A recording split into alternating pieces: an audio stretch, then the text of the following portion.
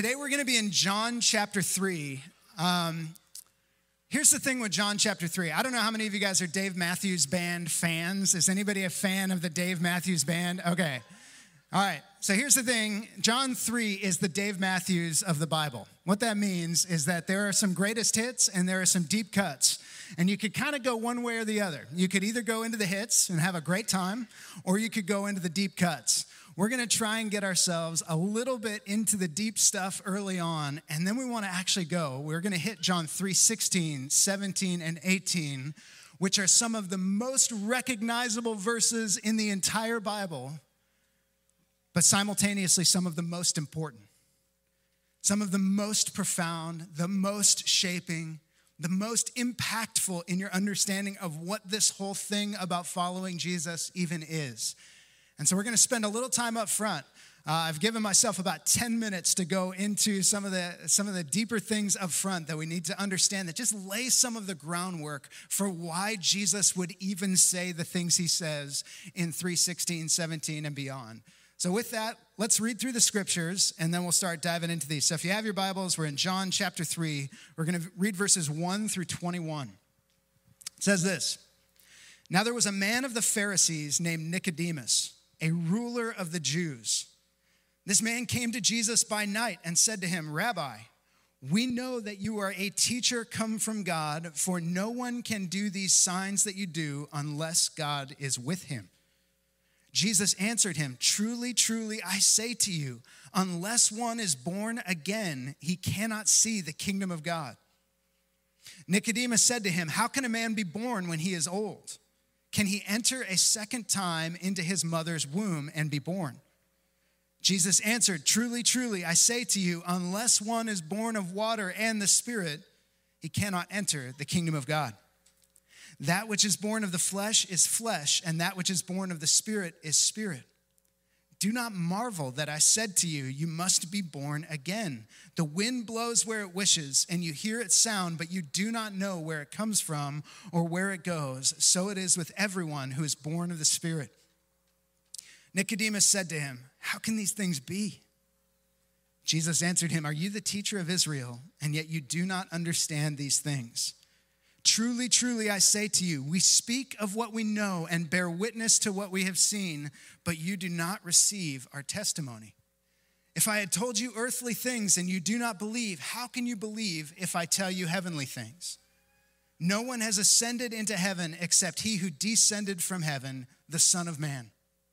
And as Moses lifted up the serpent in the wilderness, so must the Son of Man be lifted up, that whoever believes in him may have eternal life. For God so loved the world that he gave his only Son, that whoever believes in him should not perish but have eternal life. For God did not send his Son into the world to condemn the world, but in order that the world might be saved through him.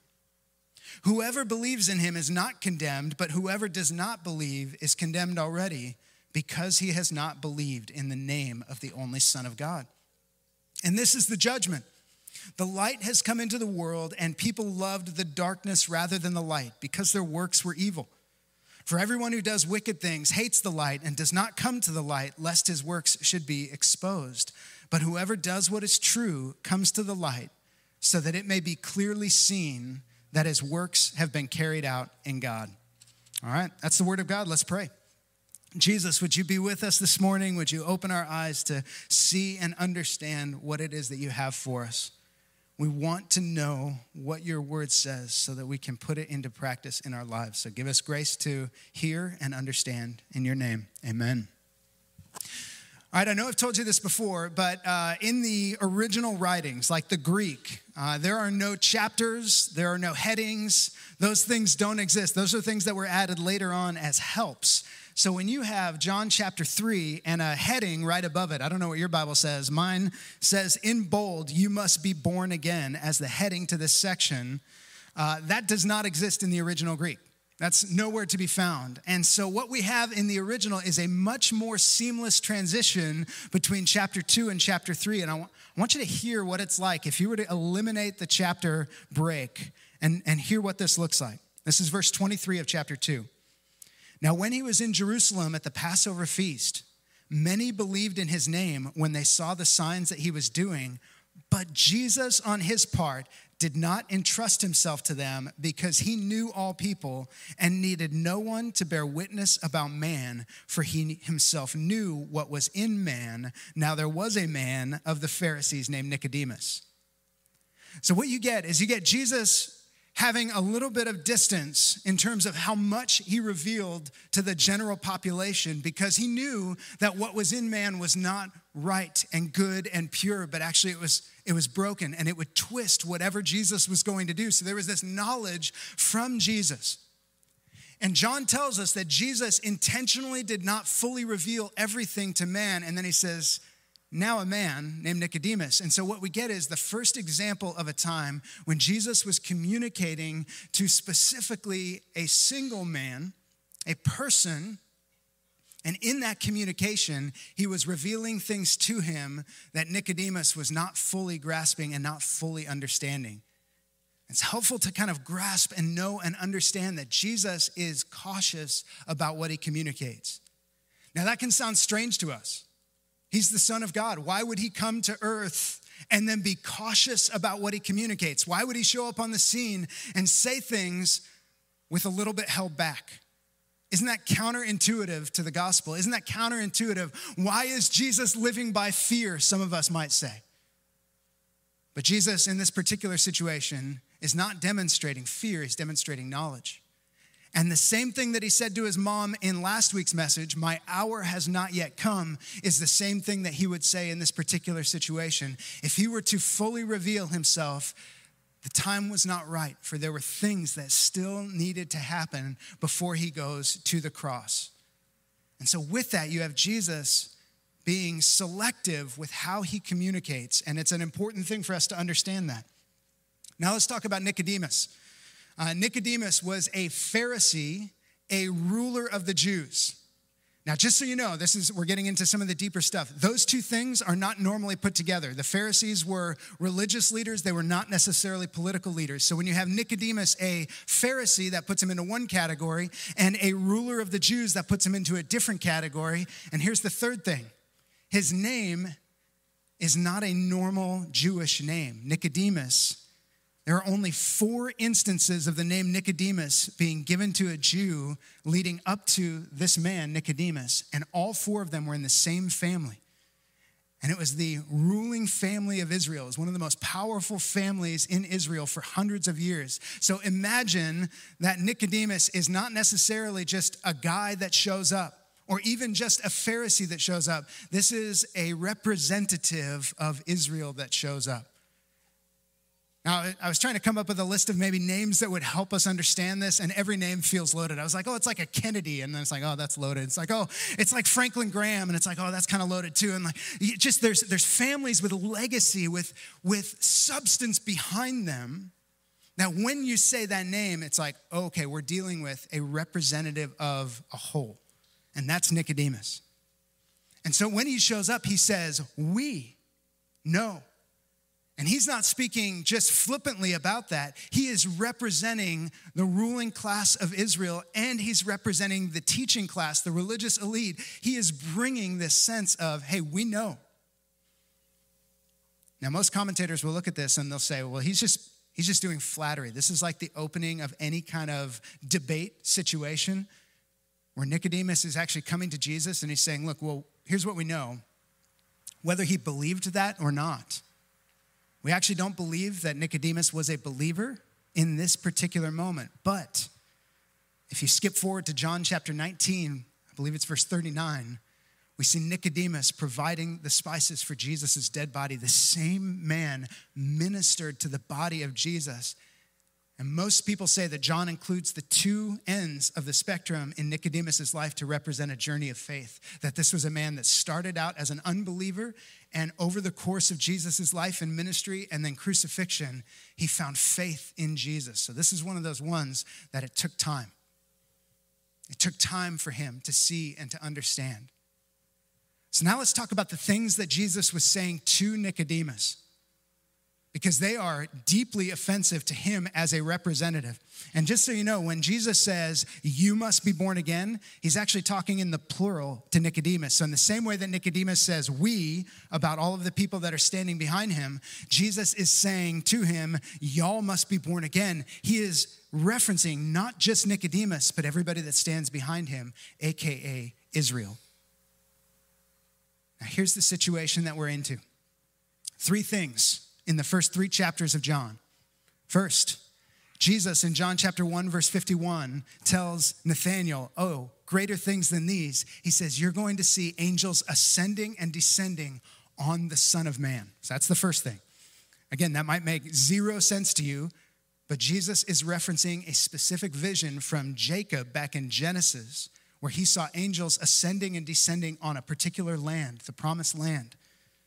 And Jacob's name was changed to Israel, and it's a representation that God's blessing, God's favor, God's ministry was on Israel, the land, and that through Israel, much was going to take place. There was a covenant with the land. And when Jesus shows up, John 1:51, he says to Nathanael, this is changing.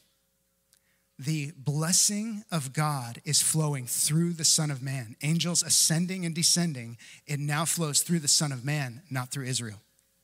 And so what we're seeing is a shift in the covenant. That's the first thing. The second thing is in the temple. When Jesus comes into the temple in John chapter 2 and he starts flipping over tables and dumping out money and chasing out the animals, what we're seeing Jesus doing is clearing specifically a Gentile court and calling out a Jewish religiosity that had actually turned itself against the outside people coming in. And now here, Jesus says to Israel, don't you know that you must be born again if you're going to see the kingdom of God? Now, we all think of born again, I don't know, maybe coming through the 70s, there's this idea of born again. It just has this different feel. I say coming through the 70s like I was there. 1979, I was, okay? All right. So this idea of being born again has taken like cultural root. It defines Christianity. What Jesus was saying was a deeply offensive thing to a Jewish person because Jews were born right the first time. According to their own understanding, they did not need to be born again to see the kingdom of God. They were born into Israel the first time. We already have the path to see the kingdom of God. We don't need to be born again. Now you might think, what does that have to do with me? Honestly, I don't know how many of you would share your testimony this way, but a lot of us might say, well, I was born in a Christian home. I was raised Christian. I've never really not been a Christian. That's kind of a lot of our story is we just sort of morphed into Christianity because it was the culture that we were birthed into. And Jesus would say, well, you need to be born again. It's not about the family that you were born into. It's not about your lineage. It's not about your heritage. It's not about how you were raised. It's not even about your culture or the broader culture that you were raised up in. Maybe you have a Judeo-Christian morality. That is irrelevant when it comes to seeing the kingdom of God. Jesus is saying, now you all must be born again if you want to see the kingdom of heaven. This was never about the birth of your flesh. It was always about the birth of your spirit. So Paul will take this in Romans 4. Now, this is kind of funny because I say that Paul takes this and runs with it in Romans 4. He takes this and he runs with it in Romans 4, Romans 5, Romans 6, Romans 7, Romans 8, Romans 9, Romans 10, and Romans 11 are all about this. They could be commentary on this specific idea of being born again. Israel specifically needing to be born again. Let me just take you over there real quick to Romans chapter 4. And I'm sorry, guys, I'm blowing through my 10 minutes. I'll cut it off real quick here. All right, it says this. Romans 4, 1-3. What then shall we say was gained by Abraham? And when you see Abraham, think all of Israel, the Jewish nation, anybody born into the promise or covenant of God, the first covenant. That's Abraham. So when Paul's writing this, he's saying that about all of Israel. What then shall we say was gained by Abraham, our forefather, according to the flesh? For if Abraham was justified by works, he has something to boast about, but not before God. For what does the scripture say? Abraham believed God and it was counted to him as righteousness. Paul will go on for chapter after chapter after chapter to say this was never about your birthright. It was always about faith, a call to believe in God. That's what counted Abraham as righteous, was his belief in God. It was never the covenant promise about a land. Rather, it was faith and belief that brought him into the ability to see the kingdom. But over time, with Israel, just like it has been with us, over time, the people that were just born into the promise lost sight of the need for faith. They lost sight of what it meant to believe in God. And they had fallen into the trap of simply going through the motions of religion. And I'll just kind of throw this out there. How many of us were just sort of born into it and have fallen into the trap of just going through the motions? Because the reality is we just sort of get caught up in just kind of doing the Christian thing. And a lot of these guys were just kind of doing the Jewish thing. Doesn't mean they didn't know theology. Doesn't mean they didn't go to temple. It doesn't mean they didn't pray. It doesn't mean they didn't tithe. It doesn't mean that they weren't generous or kind or did good works. But Jesus is getting at something very, very, very core. And so what he's saying now is that this promise of God, well, it wasn't about Israel. It was designed to go through Israel. Remember the promise to Abraham, Genesis 12, in you or through you, Israel, all the nations of the earth will be blessed. That was always the promise of God, through Israel to the nations. It was never designed to stop at Israel. It was always designed to go beyond Israel and to the nations. This is why we say the same thing about us. It was never designed to go to you. It was always designed to go through you to the nations. Jesus says, go and make disciples of all nations. He takes the same commission that he took to Abraham, through you or in you, all the nations of the earth will be blessed. And he has redoubled that on believers and said, go into all nations and make disciples. I want all nations to know. And Jesus here to Nicodemus, he's saying some things that everybody needs to hear. This promise is for you and for your children and for all who are far off. Everyone who calls on the name of the Lord will be saved. And to get there, Jesus uses this picture of wind in verse 8. The wind blows where it wishes. You hear its sound, but you do not know where it comes from or where it goes. The wind goes anywhere and everywhere. It blows over the entire earth. There's not one land that the wind has chosen to blow on. It goes everywhere. And that's the nature of the Spirit of God. That's the nature of salvation, is that it goes wherever it pleases. God will take his saving grace way beyond Israel and to the nations. And Jesus is telling Nicodemus, this is why I'm here. So I want you to follow along. And as we go through the rest of chapter 3, I want you to hear how many times Jesus says, whoever, or the world. When Jesus says whoever, it's expansive language. It's anybody. And when Jesus says the world, that is typically in contrast to Israel. There's Israel and the rest of the world. If you were a Jewish person growing up, there were two categories of people, Jew and Gentile. That's a Jewish person and the rest of the world. And so when Jesus uses terminology in John 3:16 through the end of whoever or the world, he's trying to get Nicodemus's eyes up. This is bigger than y'all. This goes way beyond you and into the nations. Okay, so now let's take a look. We're into greatest hits zone here. So this is John 3:16 through 21. Let's start at 14. Okay. As Moses lifted up the serpent in the wilderness, we all know that story, right? Numbers 21:9. Just kidding. Maybe that's super unfamiliar to you. Numbers 21:9 is this wild story where there were snakes in the wilderness and all of Israel was getting snake bit, like actual snake bit, not like the Dodgers snake bit, like actual snake bit, and they were being poisoned with venom of snakes. And Moses turns to God and asks for help. And then he holds up a serpent, a bronze serpent on a post, and everybody that looks at the serpent is healed by faith. It's a crazy story. But it's this picture of if you put your eyes on God, then he heals you. And Jesus says, okay, Nicodemus, let's get to the heart of the matter here. Just like that serpent in the wilderness, Nicodemus absolutely would have known that story. Just like the serpent in the wilderness, so must the Son of Man be lifted up. Jesus is saying, I am going to be put on a pole like that serpent in the wilderness, and anyone that looks at me will be healed. That's what Jesus is saying to Nicodemus. Anyone that looks at me, they're going to experience the healing just like what they saw in the wilderness. That whoever believes in him may have eternal life. Again, with the headings, for God so loved the world, in bold is what mine says right here. And there's a paragraph break between 15 and 16. But if you look at this, whoever believes in him may have eternal life. For God so loved the world, Jesus is saying. This is not Jesus shifting gears or 10 minutes later or anything like that. He's saying that the Son of Man is going to be lifted up and anybody that looks at him will be healed because God loves the world.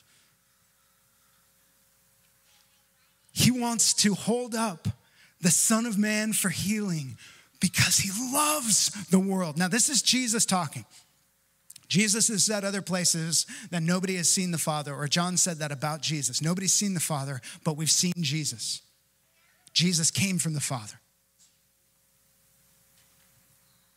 Jesus is telling us how God feels.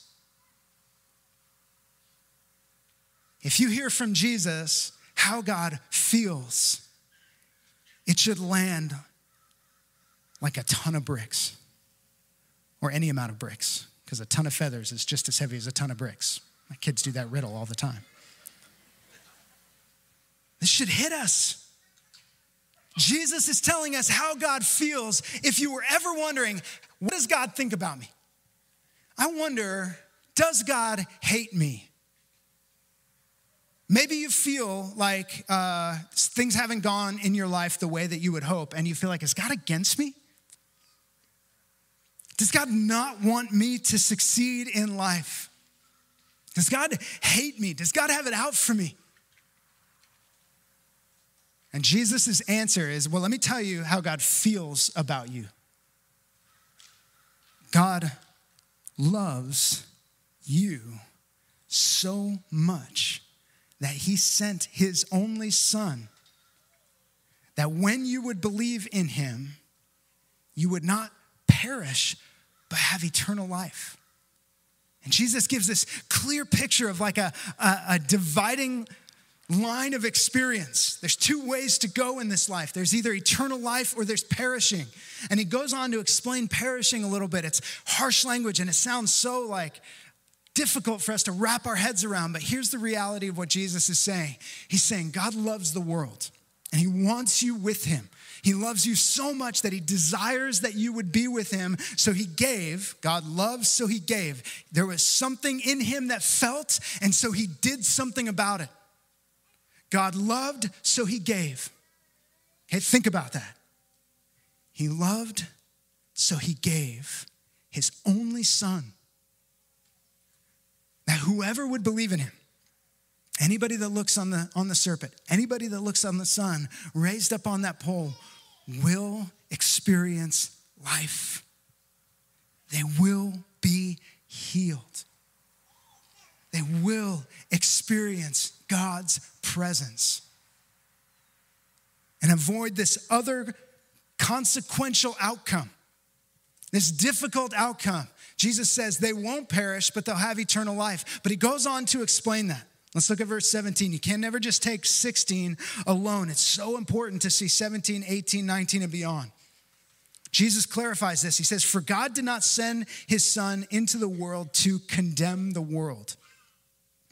Okay, condemn and perish, they both have this extremely harsh connotation that make it feel like, okay, God is out for us. He is after us. He's trying to judge us and condemn us and on and on and on. And here's what Jesus is saying. Look, the Son was not sent into the world for the purpose of condemnation.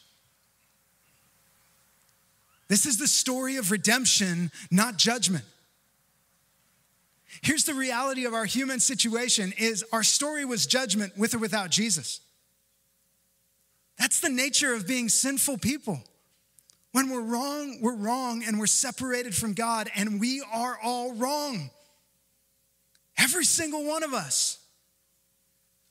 When Jesus didn't need to come to earth to condemn us, that condemnation was already present. Every single one of us was already condemned before Jesus came. We had no hope of salvation in ourselves. And I will say this as clearly as I can. Not one of us, no matter who you were born to, where you come from, or how you were raised, not one of us is good enough to stand before holiness. Not one. There's not one person that holds up. If you think it's the cosmic scale and one day my good stuff will outweigh my bad stuff, the reality is even 1 ounce of bad stuff renders you unholy in comparison to what is truly holy and righteous and good. By definition, you fall short. I fall short. Every single one of us falls short of the glory of God. And maybe you're sitting there and thinking, okay, so why would anybody want to be with a God so holy? If none of us can stand up to him, if none of us can be eye to eye with him, why would we ever want to experience him?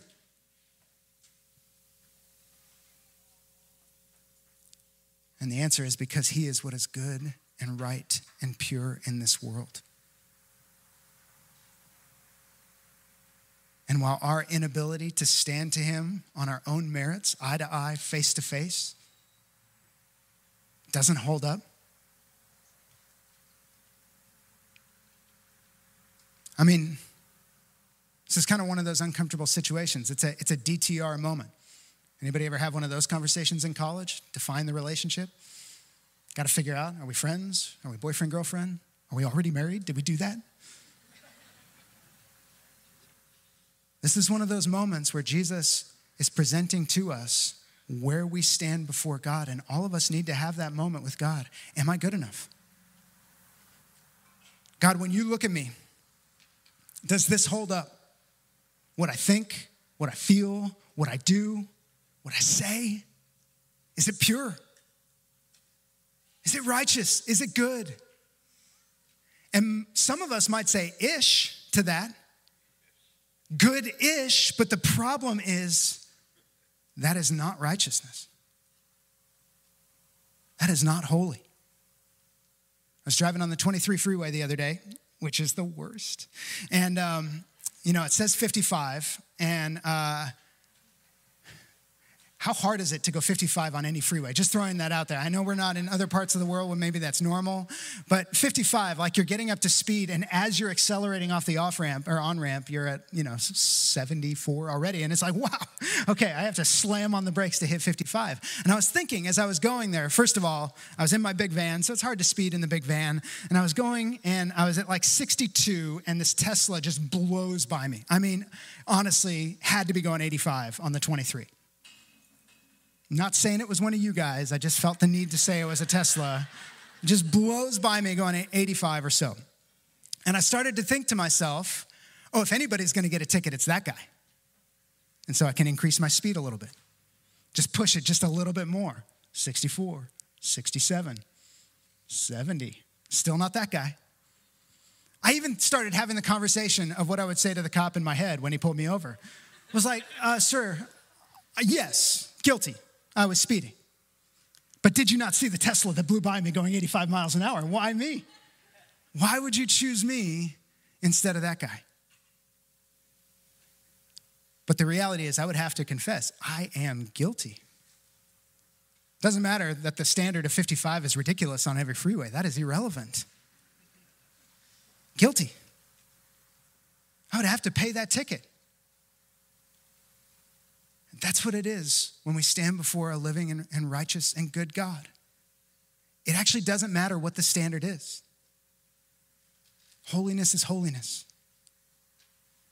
And what would be, we like to think of things in fair or unfair. And we might say, well, it's not fair that God would give us one way to him. Why would he only make one path? And the reality is fairness is no paths. Fairness is us living out the judgment for our brokenness. That's fairness. Fairness is us paying the full penalty for our sin. That's fair. What Jesus shows is mercy.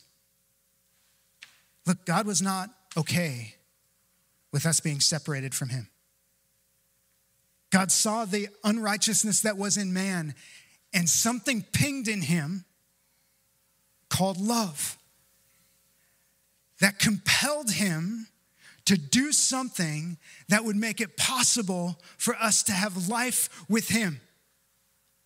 Love drove him to act outside of justice,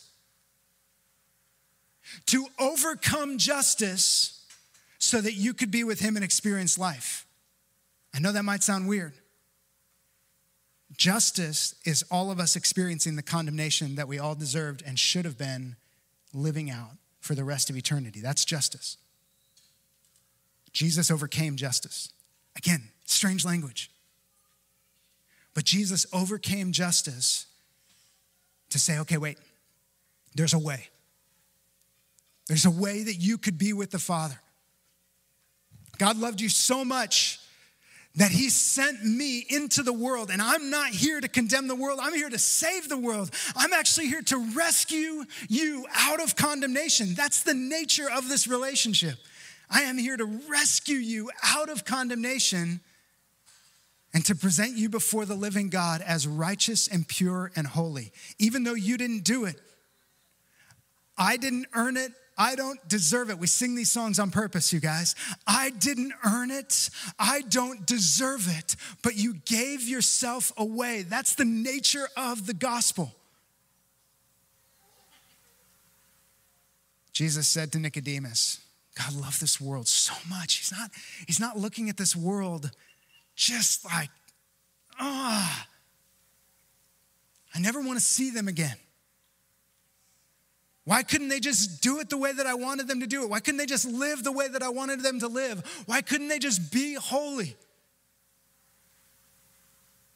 He's not saying, I've had it with this place, and turning his back on us. Exactly the opposite. Jesus is saying, look, I'm not here to get Israel to rise up and to conquer the world and to show the world that God was right all along and Israel was the way all along and Israel's going to rule the earth better than anybody else ruled the earth.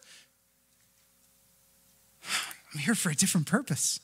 It was through Israel that the nations would be blessed. Not judged, not condemned, not destroyed. It was through Israel that all the nations of the earth would be, would you say the word blessed? Blessed. And through Jesus, every single person on earth, God's desire is that they would be, say the word, blessed. You are lacking conviction when you say the word blessed. I'm just being honest.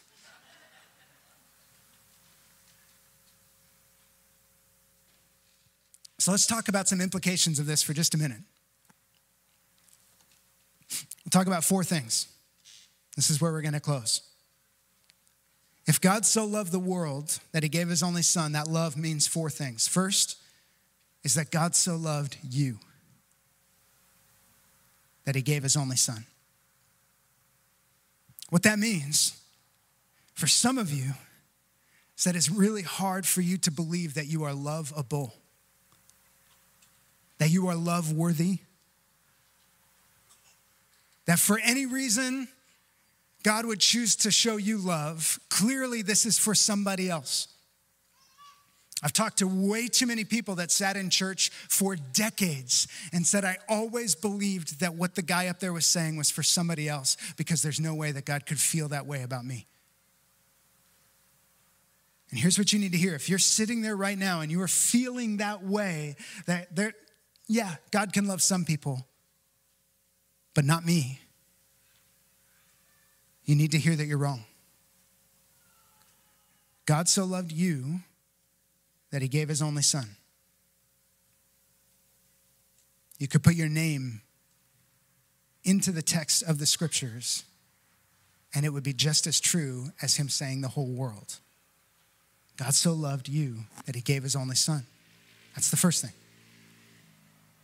Hold on to that. Kind of stick these in your head. Maybe even jot them down or just kind of think about them. Number one, God so loved you. Number two, God so loved your neighbor that he gave his only son. God so loved your neighbor. He's tried to shape this story in our church, not just Anthem, but in the people of God. He's trying to shape this story that you would see the person near you and that you would love your neighbor as yourself. Why does he want that? Does God want the best HOA in the entire world? Does he want us to just have the most epic neighborhood and everybody to get along and everybody to be happy and we all like each other's trash cans and lawns and all the issues that we have? They're just good. Love your neighbor. That's not his motivation. His motivation is that you would love your neighbor into the kingdom of God. Because he loves your neighbor more than you ever could. But he's trying to shape in you the same heart for your neighbor, the person near you. Neighbor has to do with the people in your sphere, this idea of both geographically and relationally, the people that are placed in your life. How do you love them? God so loved them that he gave his only son. Do you so love them that it compels you to a different kind of life with them? That's the question. God so loved your neighbor, and he's trying to shape that love in us to be different. Okay, number three. You ready for number three? For God so loved your enemy that he gave his only son. One of the core elements of gospel transformation is that followers of Jesus would love their enemy. Jesus taught in the Sermon on the Mount to love our enemies and to pray for those who persecute us. How crazy is it that he named them as enemies and told us to love them nonetheless? And maybe that's the reality, is that in our lives, we are all going to have people that are our anti-hero to our little narrative that we're living in. That person that's out to get us, that doesn't like us, that always seems to want ill for us. They're against us in every way. We would identify them as enemy in our soul. Maybe not with our words, because that sounds really harsh. You don't really tell somebody, you're my enemy. But you know who I'm talking about as I describe that person. But the reality is it goes much bigger than that. This is why for the last year, honestly, we have not dived into the political stuff, because the reality is there is not an us and them politically in the church. There just isn't. It doesn't exist. There can't be. There's no room for us in the gospel to say us and them, because anytime we put somebody on the them, we've actually done a disservice to our ability to communicate the love of Jesus for those people. Now, maybe you're like, well, Jesus called them our enemies, so I can call them our enemies. Okay, fine, call them your enemies and then love them. The reality of that person that is on the other side of whatever divide you happen to exist on is that their being on the other side does not render it okay for you to hate them, to speak ill against them, to slander them, to feel bitterness, anger, and resentment towards them, but rather to love them. God so loved your enemies that he gave Jesus so that your enemies would know him and come to faith in him and be saved by him. And then guess what? Your enemy is now your brother or your sister. Deal with that. That's a reality that we have to deal with, is that many people who would be our enemies will become our brothers and sisters, and it changes the dynamic of the relationship dramatically. So now let's take it out of the United States and into the world. There are geopolitical enemies of the United States of America, of freedom and comfort and safety and democracy. And again, our job is not to hate them, speak ill about them, destroy them. For God so loved our enemies that he gave his only son. It changes the way that we live in this life. It actually has a dramatic impact on the way that we see the world around us when we understand that God so loved our enemies that he gave Jesus so that when our enemies believe in him, they would not perish, but they would have eternal life. That is supposed to shift your worldview totally and completely. And the last one, number 4, is that God so loved the nations. God so loved the nations that he gave his only son. So often our story gets pretty localized to where we just feel what's happening in our immediate world. And many of us, out of pure stress or being overwhelmed, have a hard time lifting our eyes and having any kind of understanding of the world around us. And part of what the gospel does, the apostolic nature of the gospel, is it stirs up in us the love for the nations that God has. It just changes the nature of our relationship with them. It does something to us that when our brothers and sisters in India are struggling, we feel for them and we pray for them, and it stirs us to love them. That we hear about our brothers and sisters in the Philippines living on less than 50 cents a day, the ultra poor, officially classified by the UN, the ultra poor, that we feel in our soul a desire to pray for them and to help them and to love them. God so loved the world. It is not an American story. It is a bigger story than that, and it should affect us. This is why John 3:16 matters, because he was talking to Nicodemus and saying, no, Nicodemus, stop, just stop. God does not so love you that he sent the Son so that you, Israel, would be saved and the rest of the world would be condemned. That was never the story. And I will say this to us, because we run the risk of being in Israel's same posture. God does not so love Christians and Christians only. Yes, he loves you. That's why you are here. His kindness led you to repentance. But if that love does not flow through you, you, like Nicodemus, have not yet understood the profound nature of the gospel. If that love stops at you, you are missing the point. And you could sit in Nicodemus' seat, and Jesus would sit you down and would tell you, you're missing it. That love is designed to go through you, that you might experience it, and that you might give it. Let me pray for us. Jesus, I just want to ask that you would bless and fill and use this day. First of all, Lord, I ended that way too heavy. We are talking about the love of God. And I want to start by just lifting in this prayer. Would you give us a deep breath of joy in the reality that we are loved? God, would you, as we sing these worship songs, as we take communion, as we give, as we pray, these things that we do, would you remind us in all the different ways that we are loved by God? Jesus, teach us to worship you as loved people. And then teach us to live as people who love others the way that you loved us. It's in your name we pray. Amen. Guys, I am sorry. I felt such deep conviction as soon as I started praying. How can I teach a message on the love of God and it ends heavy? I'm serious. I appreciate the laughter, but how could I teach that message and it ends on us feeling like, oh, I got to love people better? When the reality is, if we don't experience it and feel it, then what comes through us is going to be a miss anyways. And I want you to know that you are loved. When you take communion, you should have a smile on your face. Communion can be somber. It can be a moment of repentance. But the reality of communion, it's designed to lift our eyes to the finished work of Jesus. We talk about that phrase all the time. Jesus said on the cross, it is finished. This is how much I loved you. It is finished. It's done. You don't need to do all the work to try and get to heaven. You don't have to be the sacrificial lamb I was. It's done. And so I don't know what our first worship song is. Is it heavy or is it? Oh, no, it's not heavy. Okay, good. Okay.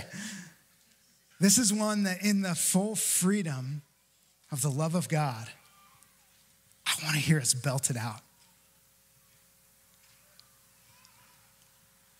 So what we're going to do, we're going to stand, we're going to respond in worship. If you want to be prayed for today, for any reason, our prayer team would love to bless you. They want to pray the love of God over you. What happens, we've noticed this, we will be praying for somebody and it can feel weird to go up there. It's not weird to even go stand in a short line and wait to be prayed for. That's not weird at all. We want to pray for you. And so if our prayer team is occupied, just wait. We desperately want to minister to you and encourage you and pray for you in the name of Jesus. So please don't hesitate on that. We have communion available. We encourage you at any time while we're singing to come and grab the elements of communion, take them as a family, take them as a group, celebrate the finished work of Jesus. It's a good thing. We do giving either in the cans at the hospitality tent or we do giving online. We encourage generosity as a way of life. And we are going to sing, and this first song is designed to like real sing. And it's supposed to lift us up. And so if I could just, again, even repent of letting heaviness linger about the love of God and release you in the full joy of God's love for you to rejoice. Let's do that. So let's stand and let's sing.